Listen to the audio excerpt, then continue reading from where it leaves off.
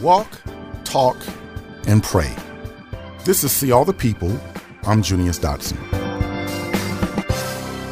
19th century American writer and essayist Henry David Thoreau had a good quote about walking.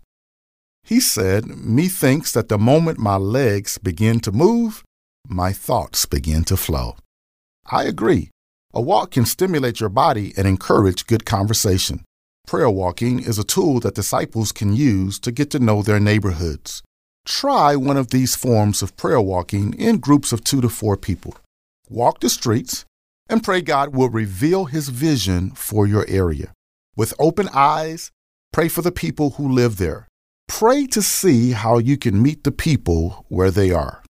Walk and intentionally talk to people you meet on your way.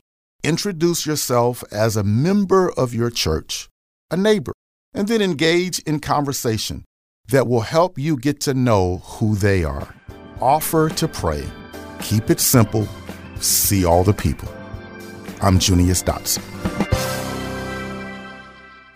See All the People is a movement of Christians who have decided to keep their churches focused on the main thing, making disciples of Jesus Christ. Making disciples is not about filling pews of our churches. Learn more. Go to seeallthepeople.org.